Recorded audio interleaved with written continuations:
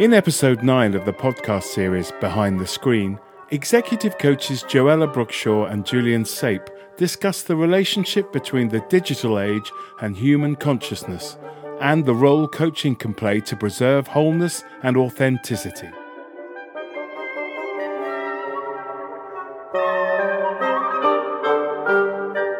So welcome everybody to podcast 9 in the series Behind the Screen. Joe, it's great to see you. How are you doing?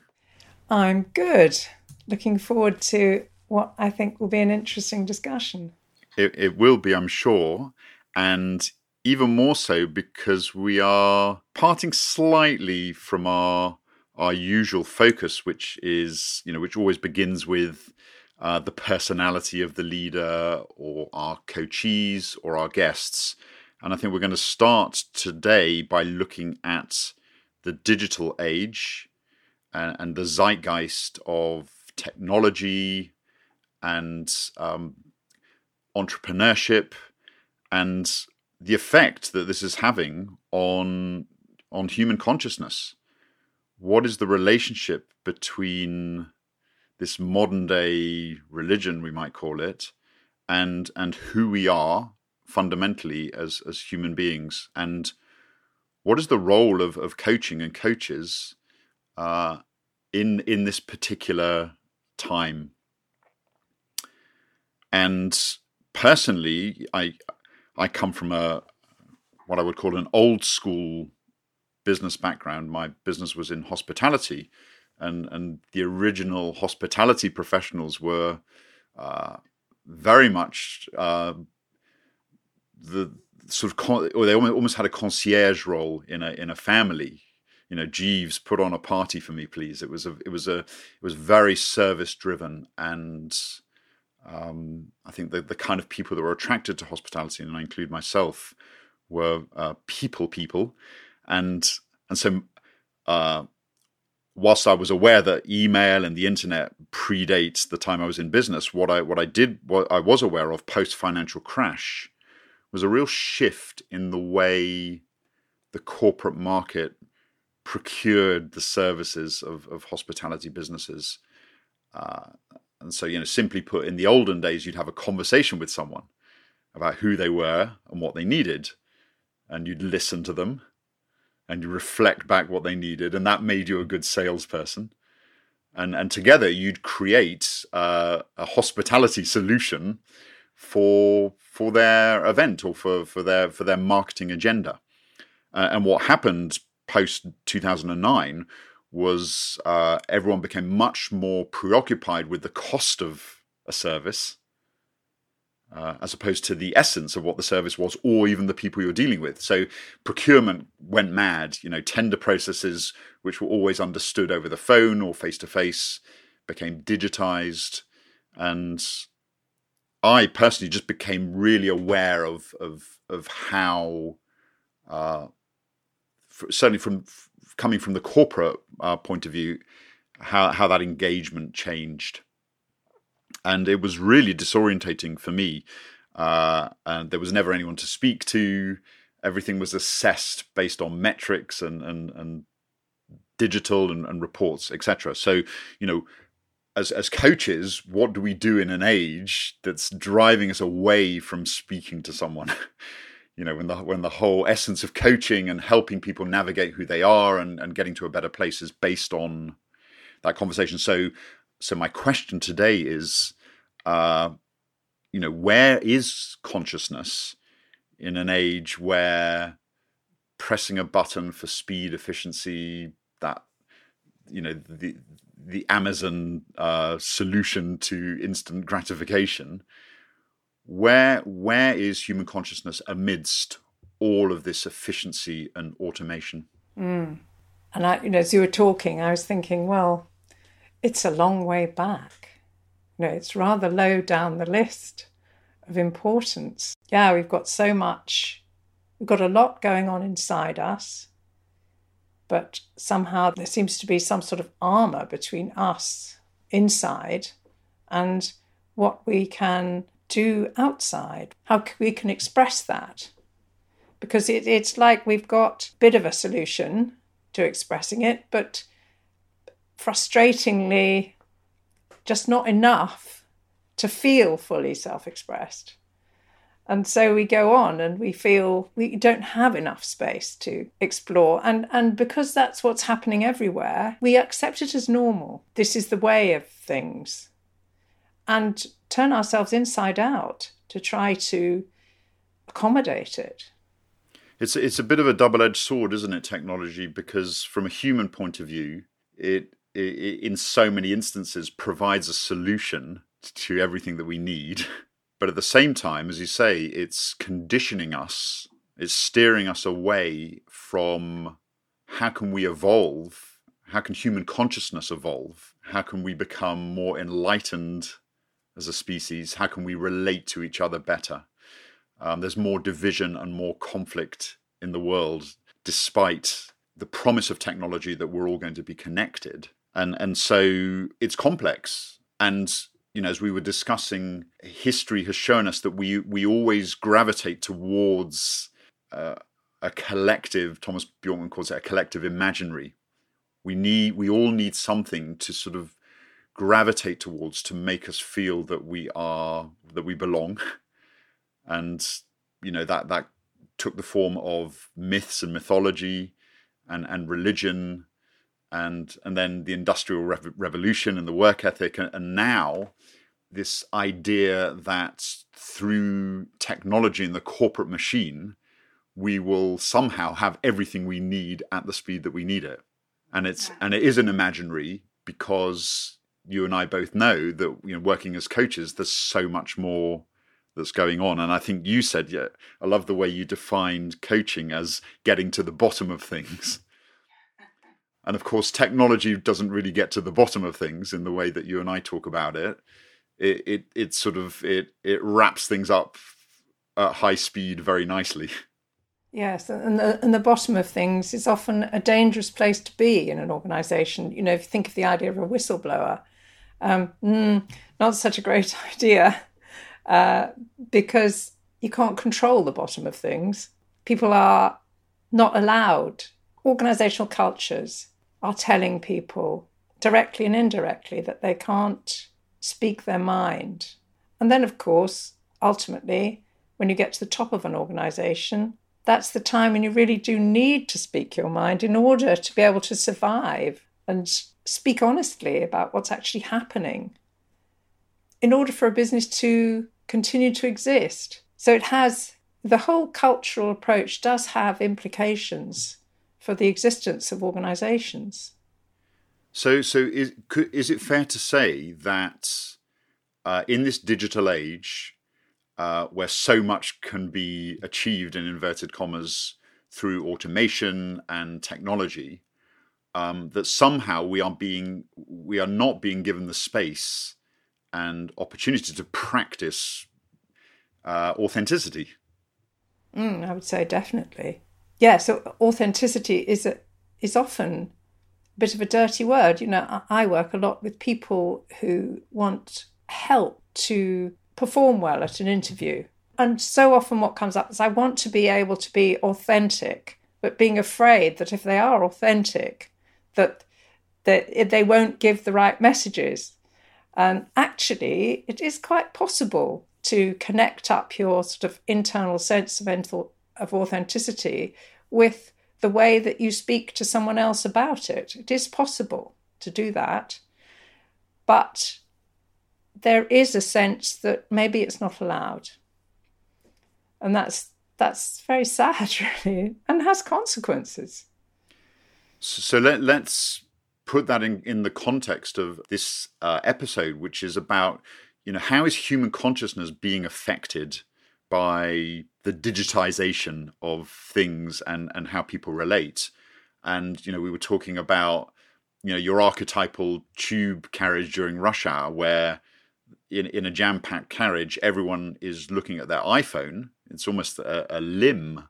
It's an attachment to something that actually isn't present. A room full of human beings that are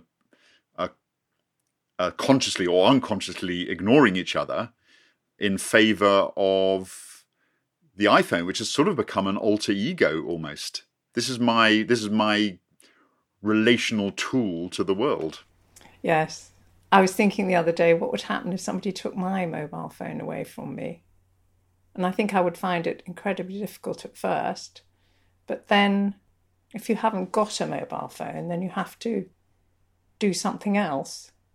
And that's really, I mean, like in the olden days, they didn't have mobile phones. I mean, I didn't have a mobile phone and I was perfectly all right. And that resourcefulness in the face of the unexpected is the thing that provides you with resilience and the ability to deal with unexpected things. And let's face it, life is pretty unexpected. I think one of the effects of the digital mindset is that opportunity to find out what happens if things don't go the way you planned, or you don't have the convenience that you were expecting, that you can find other ways. And in fact, it can be quite a revelation that there are other ways of doing things. They might not be as efficient or user-friendly, but they do get the job done. And they give you a sense of perspective about what's important. So one could say that Amazon and Apple and their like have come up with a solution that's sort of a double-edged sword. On the one hand, it's provided the ultimate solution to the difficulty of the human condition, which is being separate, disconnected, and having to wait for good things to happen. In all studies of the consciousness of a baby versus what it means to grow up are all around instant gratification and dependency versus delayed gratification. And if it's too uncomfortable to wait for what we need, and Amazon comes up with a whole ecosystem where we can press a button and have what we need, then in some respects one could say it's helping us bypass our biggest challenge. Yes, and delaying growing up. I mean, a lot of the reactions that you see in interactions on platform really are much more those of frustrated children than thoughtful grown-ups, thinking about stuff, reacting, just having an unpressured conversation. There seems to be a lot of more limited kind of interaction, which is a lot about right and wrong and black and white, not conversation that encourages more thought and maturity, really. I mean, I think it's fair to say that we are so conditioned by this new world that we live in that we put on a pedestal and we revere, and I know people will shout me down on this, we revere the level of innovation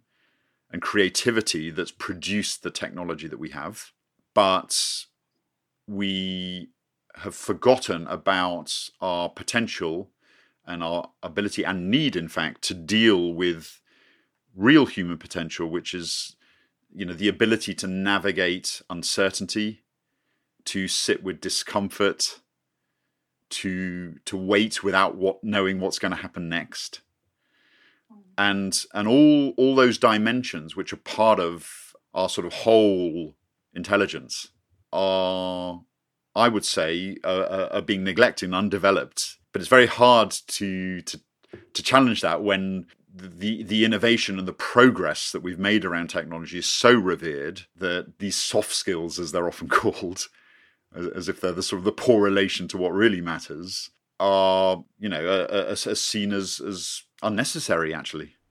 Yes, there's an assumption that you can manage without all that, and it is very numbers driven, and I can, and quite scientific in that way. sort of logical thinking and following the numbers. It's really valuable to be able to do that. As I've learned, as I've got older, I can't dismiss these things. I have to accept that these are part of life. But equally, that difficulty about the tech mindset is inclined to forget is the unexpectedness of human beings, the emotional, what they perhaps regard as being wishy-washy and vague. And I get it about the not being scientific in your thinking. Critical thinking is really important, but there doesn't seem to be an easy way of respecting that part of us that is about emerging reality in the moment. There's not the space for it. I agree. There's a big blind spot for that generation of tech entrepreneurs, and having advised them as an investor, but also working with them as a coach, it's clear to see that they are tunnel vision in terms of their commercial aspiration, in terms of what this opportunity could be worth. The whole narrative is about valuation, and that has evolved out of Facebook and LinkedIn and all these platforms being the demigods of our age, and their huge value, and we all need heroes to aspire to, and I think Mark Zuckerberg and Jeff Bezos have become, and Steve Jobs have become, the role models for young people.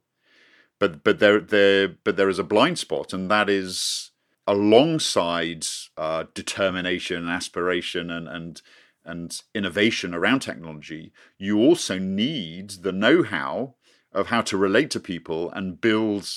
You can't build a successful business unless you know how to relate to people and how to generate a strong people culture.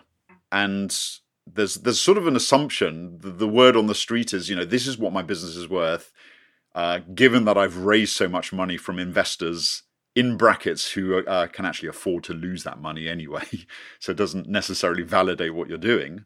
That underpinning all of that, what is the real substance of your business, and that it can't be valued only on its metrics and on its aspiration, but what is happening today that justifies its existence. Yes, it's a sorry situation, really, and I suppose the fact that it's a blind spot is actually quite scary, and that the people who do notice it, people like Tristan Harris from Google, or was it Facebook? I mean, when he was made the head of ethics, got sacked because he was having too many ethical thoughts. Yes, and that really, well, it isn't working. It's seriously not working. And there are a lot of casualties of this system.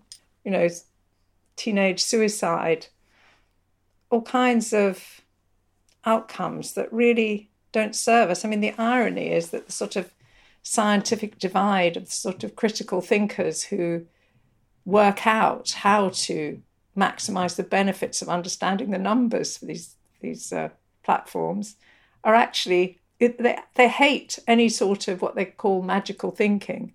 But the reality is they've created a perfect place for magical thinking to happen. There's no critical thinking. People don't ask questions about, if this is free, then, and I'm the product, what's happening to my information? What could happen if I do these things? If I sign this, if I allow this? Yeah, it's a bit of a ghastly scenario, isn't it, really, we're painting here? Yeah, and the other question is one can say there are multiple blind spots, because on the one hand, I'm saying your typical millennial tech entrepreneur is blind to the fact that actually being human and the interpersonal fundamentally is going to be your greatest opportunity. And that gets overlooked in the narrative of valuation. But then at the other end of the spectrum, we've got this sort of multi-generational workplace. At the top end, the older guard, who are being told you're behind the times. This is how we think, this is how we do things. And if your organization, I think Paul Hamlin said this in our previous podcast, if your organization isn't well on the road on a sort of digital transformation program, your business will not survive. Well, we do need that technology. We do need it, but the question is, what do we need to do to counter it? And I think it's a very, very difficult question to deal with. No one's come up with clear solutions yet. And I was also thinking about this idea of user experience and real experience. And, we discussed this and you rightly said, user experience is very much, UX is a sort of business genre. Is my customer's experience of my product good enough to help me beat the competition, basically? Because experience is experience. More enlightened view would say the true experience is what you experience is what you experience. And not to attach a label to it, good or bad. And not to commoditize it, which is what's being done. Exactly. And I think to your point about mental health is if innovation and technology are showing us that experience can be perfected to the point that it never lets us down, then what does that say about our internal landscape? The fact that a product or a system can become so evolved, so refined that my relationship with it never fails. How does that teach us and allow us to navigate, our own internal world of which is, of course, is in some respects quite chaotic and unpredictable. Well, yes, and I mean, learning to tolerate your experience. If we naturally sort of get annoyed if we don't have a good user experience, then that can jump across to having very high standards for our experiences. And of course, if you can't generate your own user experiences and accept them, then you're limiting yourself. And I think that's one of the reasons that mental health problems have exploded in recent months and years. It's very sad, really. So the inspiring thing is, and to use your point about, what is the counter approach to all of this is that the space that you and I work in, which is the developmental space, which is the space of self-reflection and observing what is real and building rapport in a conversation and understanding what's going on for the whole human being, not just their, how high are their levels of innovation, but, coaching speaks to the language of not just the mind, but the heart and the gut and that whole somatic approach, which, we both find really fascinating, is the gateway to the intuition that will help us make good decisions and the wisdom that will enlighten us and make the world a better place. And so one could argue that this is a great time to sort of wave the flag of this work. And, we were also talking about coaching doesn't necessarily have to be associated with the executive space or the sports arena. And it's not only about results, but it's about its promise, which is creating safety within and having a better dialogue and managing conflict better in between people. Yeah. And I think actually it's quite interesting, as you were talking, I was thinking, gosh, I think one of the things that coaching does that's so very important is that it inquires into where people are right now. And in fact, if you think about it, that will provide the ultimate user experience for someone that actually gives them a place to start from. And we all need to know that where we are is a fine place to be. And to be able to see through having it drawn out of us, what it is that our next step needs to be. And it doesn't need to be any more than that, but to be able to stay with someone where they are and then move with them when they're ready to the next space can be totally mind-blowing for the person who experiences it and life-changing. to just be, have where you are acknowledged by another person. And as you said all of that, I felt I suddenly felt myself being let off the hook by making a sort of future success of this podcast conversation, that it was just okay to be here and have this conversation. And, I wonder how our obsession with the future and the outcome and the results is really creating a disconnection between what's really happening and that it's okay to be where we are versus where you should be or where you think you should be. And that's always been a tension in life. I think that's a theme that goes back a long way, but it's being accentuated. And again, as you say, if you can only receive that validation from the external world through likes on social media about what you've achieved, who is validating where you are right now? Yeah, and that's where you learn to deal with your mental confusion. It allows you to just relax and become resourceful. And ultimately, that's what we all want. So I've loved this conversation, and just sort of challenging ourselves and the zeitgeist, and this question of sort of technology, and has technology truly enhanced who we are, or has it stolen our opportunity for enlightenment and growing up and being more evolved as people? It's so interesting, and I feel, as we always do, that we need to bring someone else into this conversation for our next episode, which will be episode 10. Can you believe it? And someone who straddles both camps in a way, someone who is involved in the world of technology but also works as a coach, and we'll have to go away and rack our brains and come up with someone that fits that profile and continue this conversation. Yes, it'll be an interesting mix of extremes, different positions. That'll be very interesting. Okay, well, I'm up for that. Let's do it. Looking forward to it, Jo.